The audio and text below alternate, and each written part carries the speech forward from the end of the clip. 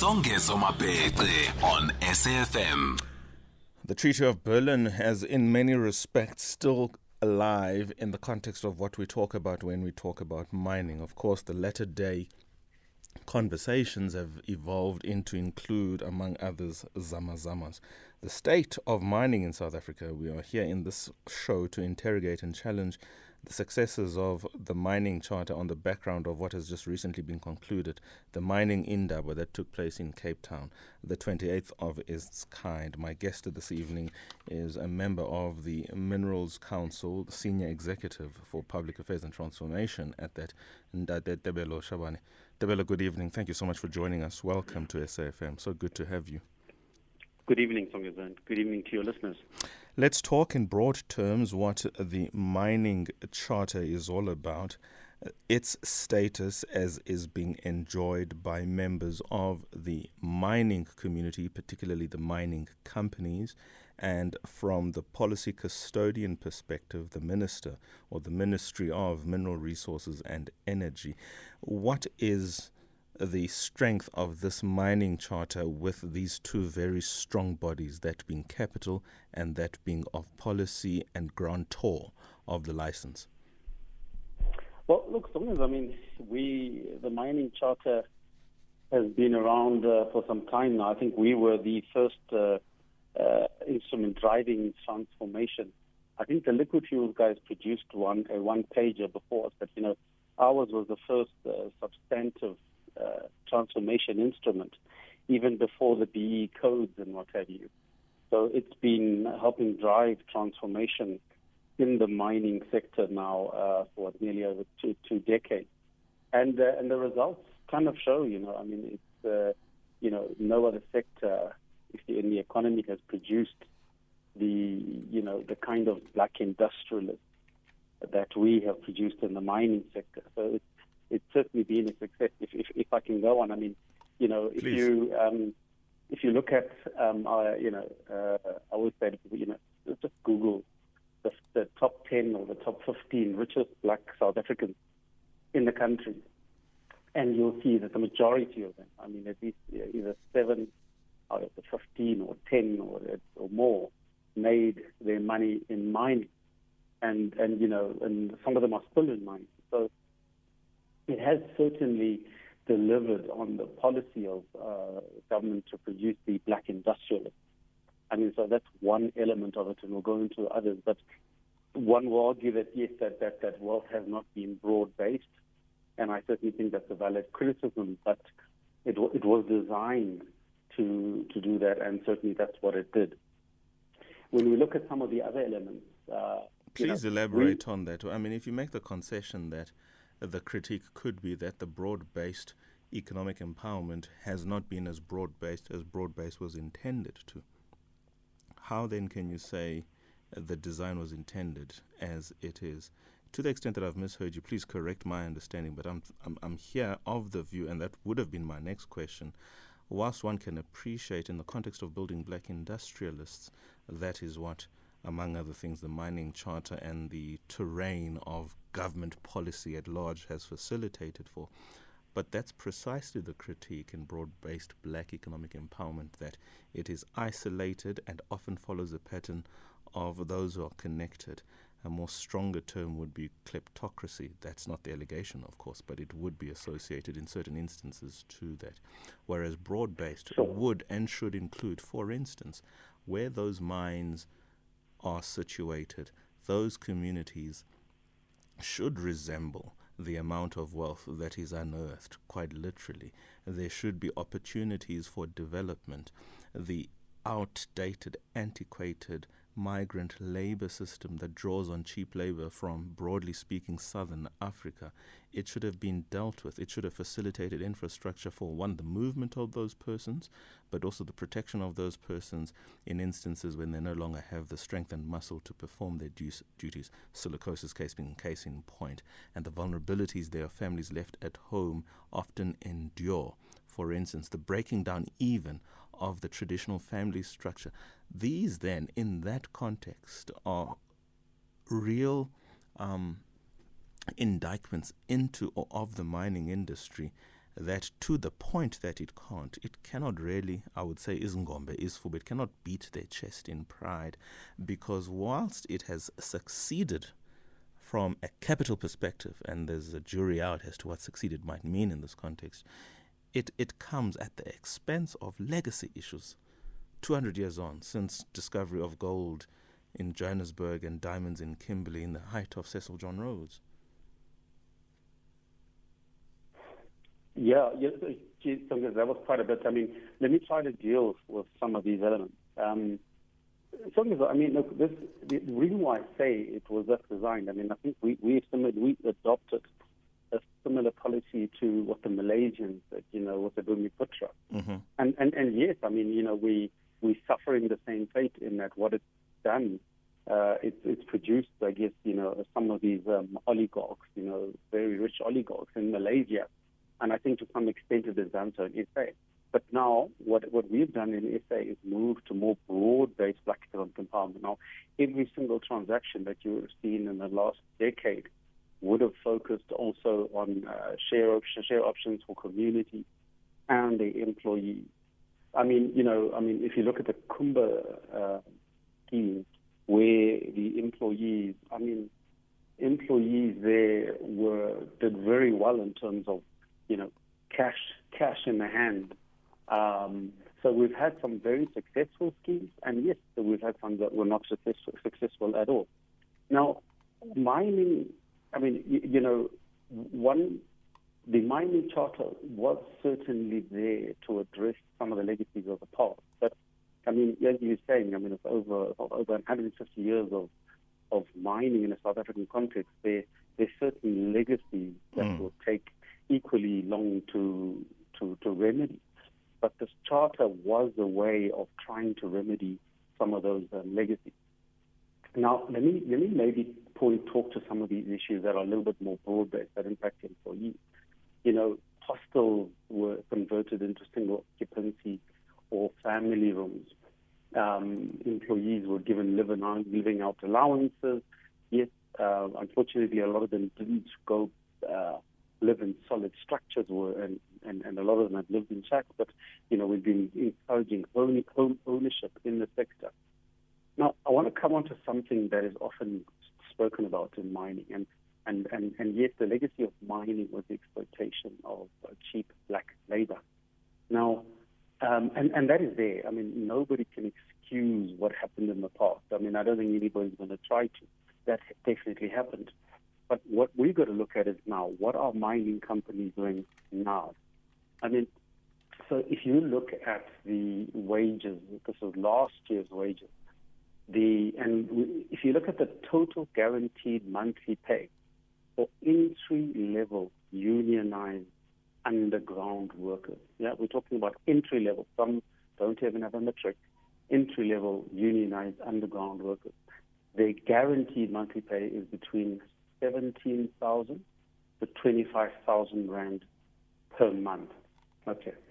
Now, yes, these are the unionized workers, but you go compare those kind of wages to a teacher's salary or some other skilled people in various professions. You can't even compare it to the agricultural sector.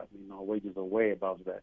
But compare it to our non-skilled workers, to skilled workers, and then you realize that mining companies, miners, are actually paid relatively well. And if you talk to our counterparts in places like Mozambique, where, yes, there are still quite a lot of workers that come from Mozambique, and even in the context of South Africa, from the Eastern Cape and all of that. But let's just focus on Mozambique. Speaking to the Mozambican embassy and over the years, when people from Mozambique come and talk to the Minerals Council, I've asked them, how are miners perceived in your own country? They've told us that they make up the middle to upper middle class members of their society. They're the ones that have the funds to be able to drill boreholes, to fix their houses, properties, to invest. So, yes, South Africa has, and the mining industry has this bad legacy of mining. And yes, it is still pervasive. today in some respects. I mean, as you've spoken about some of the consequences of mining in the past, but, at least though there have been efforts to really reverse some of these legacies, and you can see in terms of the wages that are paid to mine workers, in terms of trying to improve their living conditions, in terms of trying to improve the safety and their health, even also the working conditions. So the industry has been taking steps for the better. Now, another element that you raise is that to the communities. I mean, I think one of the biggest challenges is that, well, I can understand the policy of the country is that the mineral wealth of the country does not belong to those that find it where it is near their own backyard, but it belongs to the country. Okay, so the royalties from mining are not paid to nearby communities. Those go to the general fiscus, and the taxes that are paid clearly go to the general fiscus, and those are substantive. I mean, if you look at just 2021, South Africa, even before, if you look at before COVID, I mean, the economy of the country was already in trouble, and it was the mining industry that came to the rescue of stabilizing the country's fiscus in the last 2 years. I mean, if you look at the 120 billion rand extra taxes, in terms of the medium-term budget policy statement, of that 120 billion rand extra taxes received, 92 billion came from mining. So mining companies are acting locally in terms of what they're trying to do in their social and labor plans, and we can talk to those just now. But by far, I'd say the biggest benefit goes to the country at large. Now, in some countries, they structure it so that some of those royalties, let me tell you the exact figure for royalties that we paid. It was... Look, let's not get bogged down in the figures, and I certainly don't take away what benefit one can look at in the context of this country and the contribution of the sector in broad terms. But I think if we are to make the necessary headway and to broaden the discussion and of course even demystify certain myths that continue to exist absent a platform of this kind and a conversation of this nature, then we should probably just continue in that context. It certainly is my proposal. But what I do want us to look at is South Africa's global standing. For instance, you mentioned comparisons to our neighbors, Mozambique. I mean, just even on that example, many South African miners do not have a faintest idea of what it is to be in the middle class, to be able to do the things that their counterparts across the road are able to do. That's just an example to engage the question of, whilst all these figures to which you make reference, appropriately so Please repeat that again. I don't understand what you said. No, what I'm saying is, let us look at the shortcomings of the industry. Let us look at these shortcomings which really lend themselves or lead to some of these socio-economic issues that continue to be grappled with by the country. An example, I'm going to forget the Mozambique, South Africa example that you made reference to. Sibanye-Stillwater right now, 10-week, they're involved in a strike, deadlock in relation to wages. The optics of that do not look good in relation to a CEO who is then going to pull 300 million in a salary in an environment where there is a deadlock on exactly that issue by the majority of the people employed there. And now, I don't need to tell you what happened 10 years ago at the same institution on a copy in August. But these are the things, for instance, we need to demystify. So if I'm bringing in stereotypes which are not researched, yours is to correct me here and now. But when I sit where I am and I engage this sector and this industry, it is replete with fundamental fissures that this country can do away with. Yeah, but I mean, you're looking at only the negatives. I'm also trying to point out some of the positives. And I think you should have, the Chabana guys on your show and talk to them about that. I mean, I'm not one to talk to the details of that and how that remuneration is made up. I understand they are your member. Is that correct? But let's look at the negatives and look at some of the positives.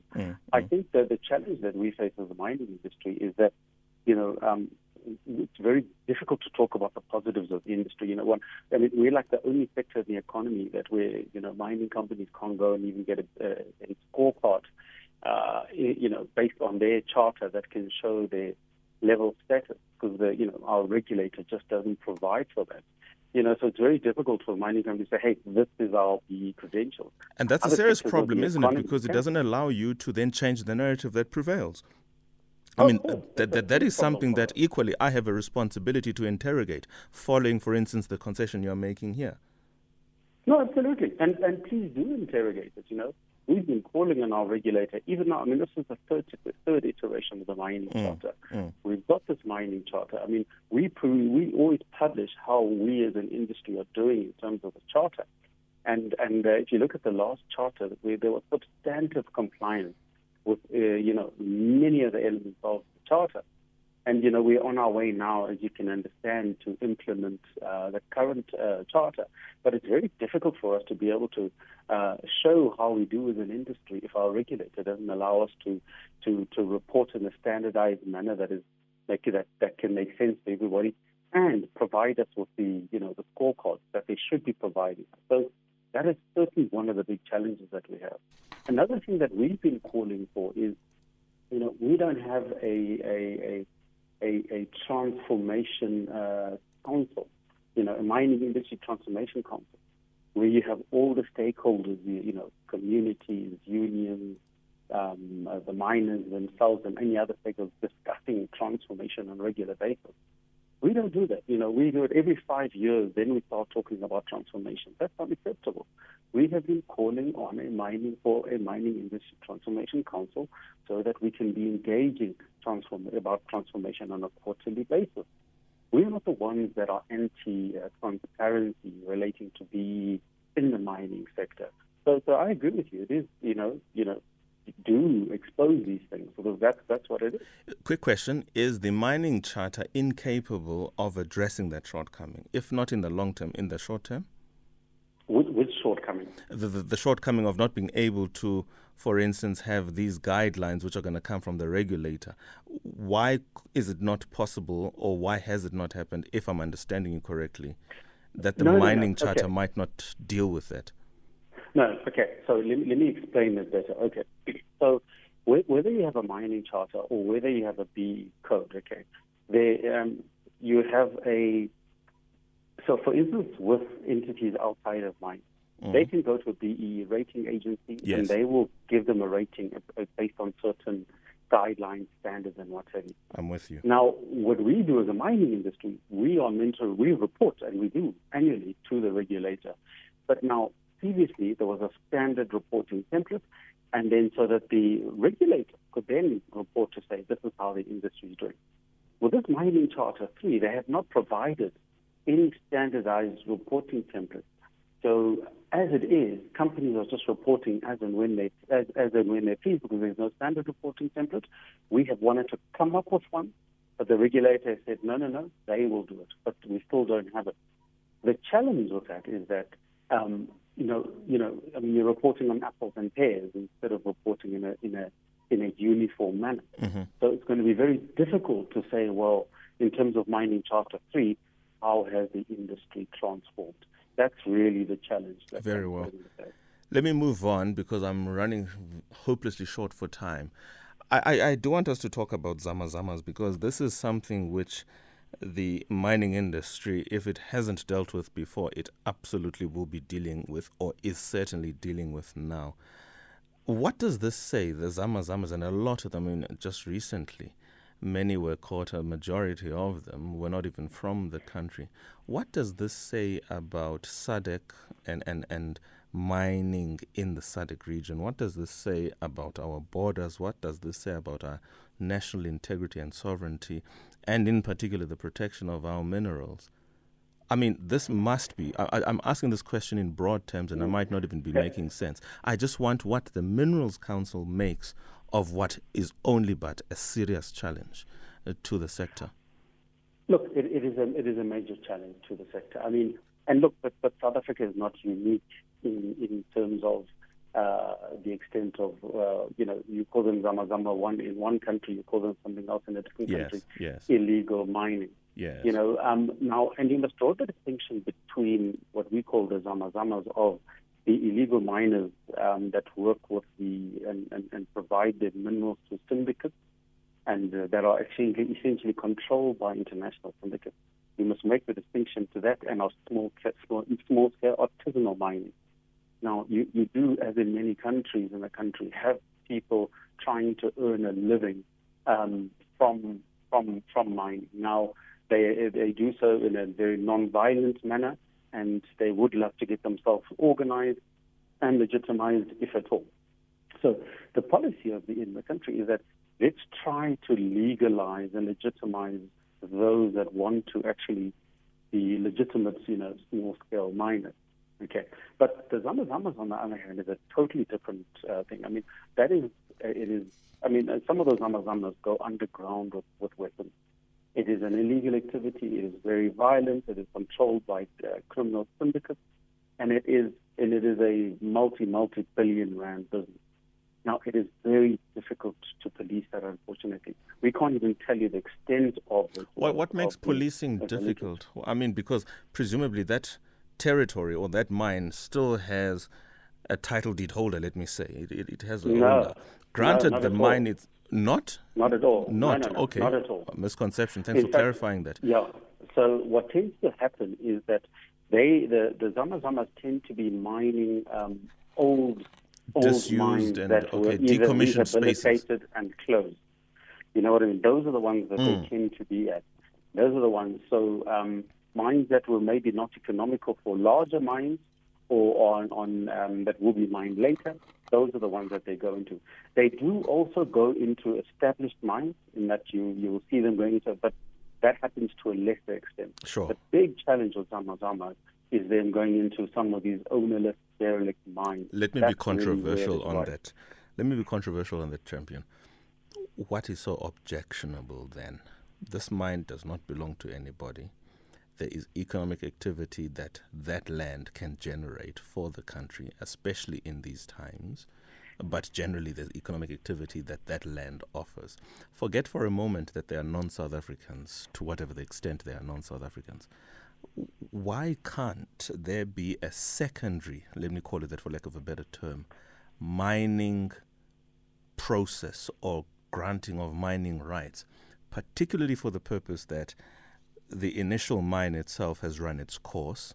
Now it still has mineral deposits there that could be unearthed and create a secondary market in the mining space. I hope you get my question. What is so objectionable to that? No.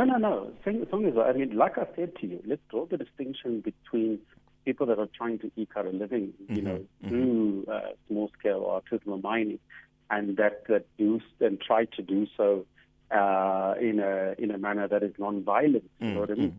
That is different. Let's help legitimize those. Because yes, you're right. I mean, there are some mines that are not profitable for the large mining companies, but will be profitable but are for me at an individual entities. level. Yes. Oh yes, absolutely. So there's nothing wrong with trying to legalize.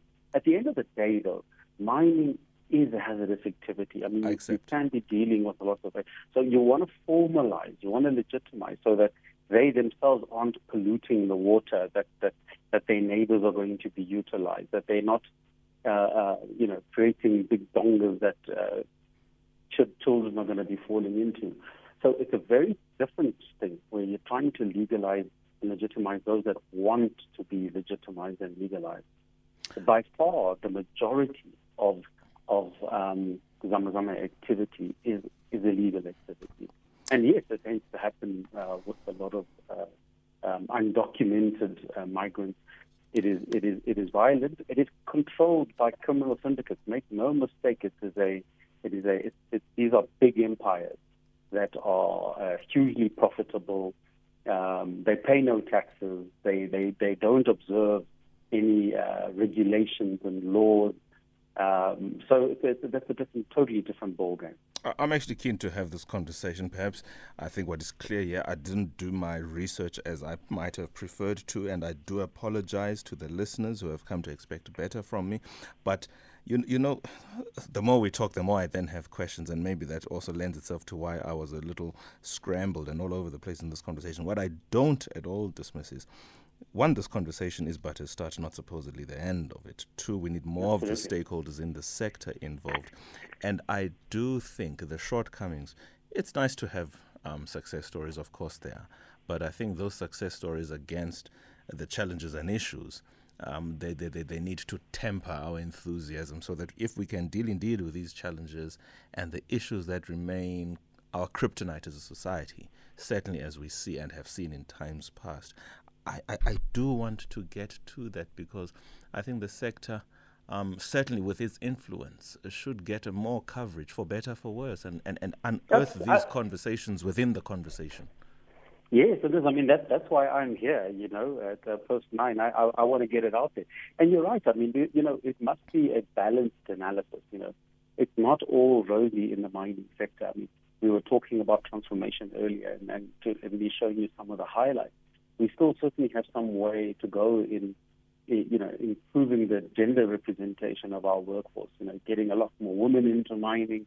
The world over, though, unfortunately, mining is probably the most masculine type of profession you can get out there. If you look at the stats globally, maybe second is construction. So it tends to be one of those vocations that is dominated by men globally. But in the South African context, actually, we think we're doing a lot better than other parts of the world, where we are actively trying to get more women into the sector and into various roles, not only technical but also managerial. So we've still got a long way to go in some instances. And we haven't even gotten to speak about the fantastic social projects that we do. And yes, there are some fantastic projects out there, but is it doing enough to alleviate the poverty where the mines are? Oof, that's a different story. That's a different story to be continued. Is it up to mining only? No, I don't think so too. I think also if we could get some better service delivery in a lot of the areas where the mines are, we would have less challenges. So it's a complicated story. Yeah, it certainly is, Mhlekazi, and I appreciate the fact that you actually have a passion to speak. But I have to literally now cut you. We have to move on. The next story is nigh. Thank you so much for the conversation. Thank you so much for the insights. And I appreciate the fact that we actually sparred here, because I don't propose that I was trying to show you up, but I wanted to tease the issues out and get the facts out and get the conversation going so that we can have a Mining Conversation 2.0 very soon. Tebello, Chabana, thank you so very much for your time. 21:37.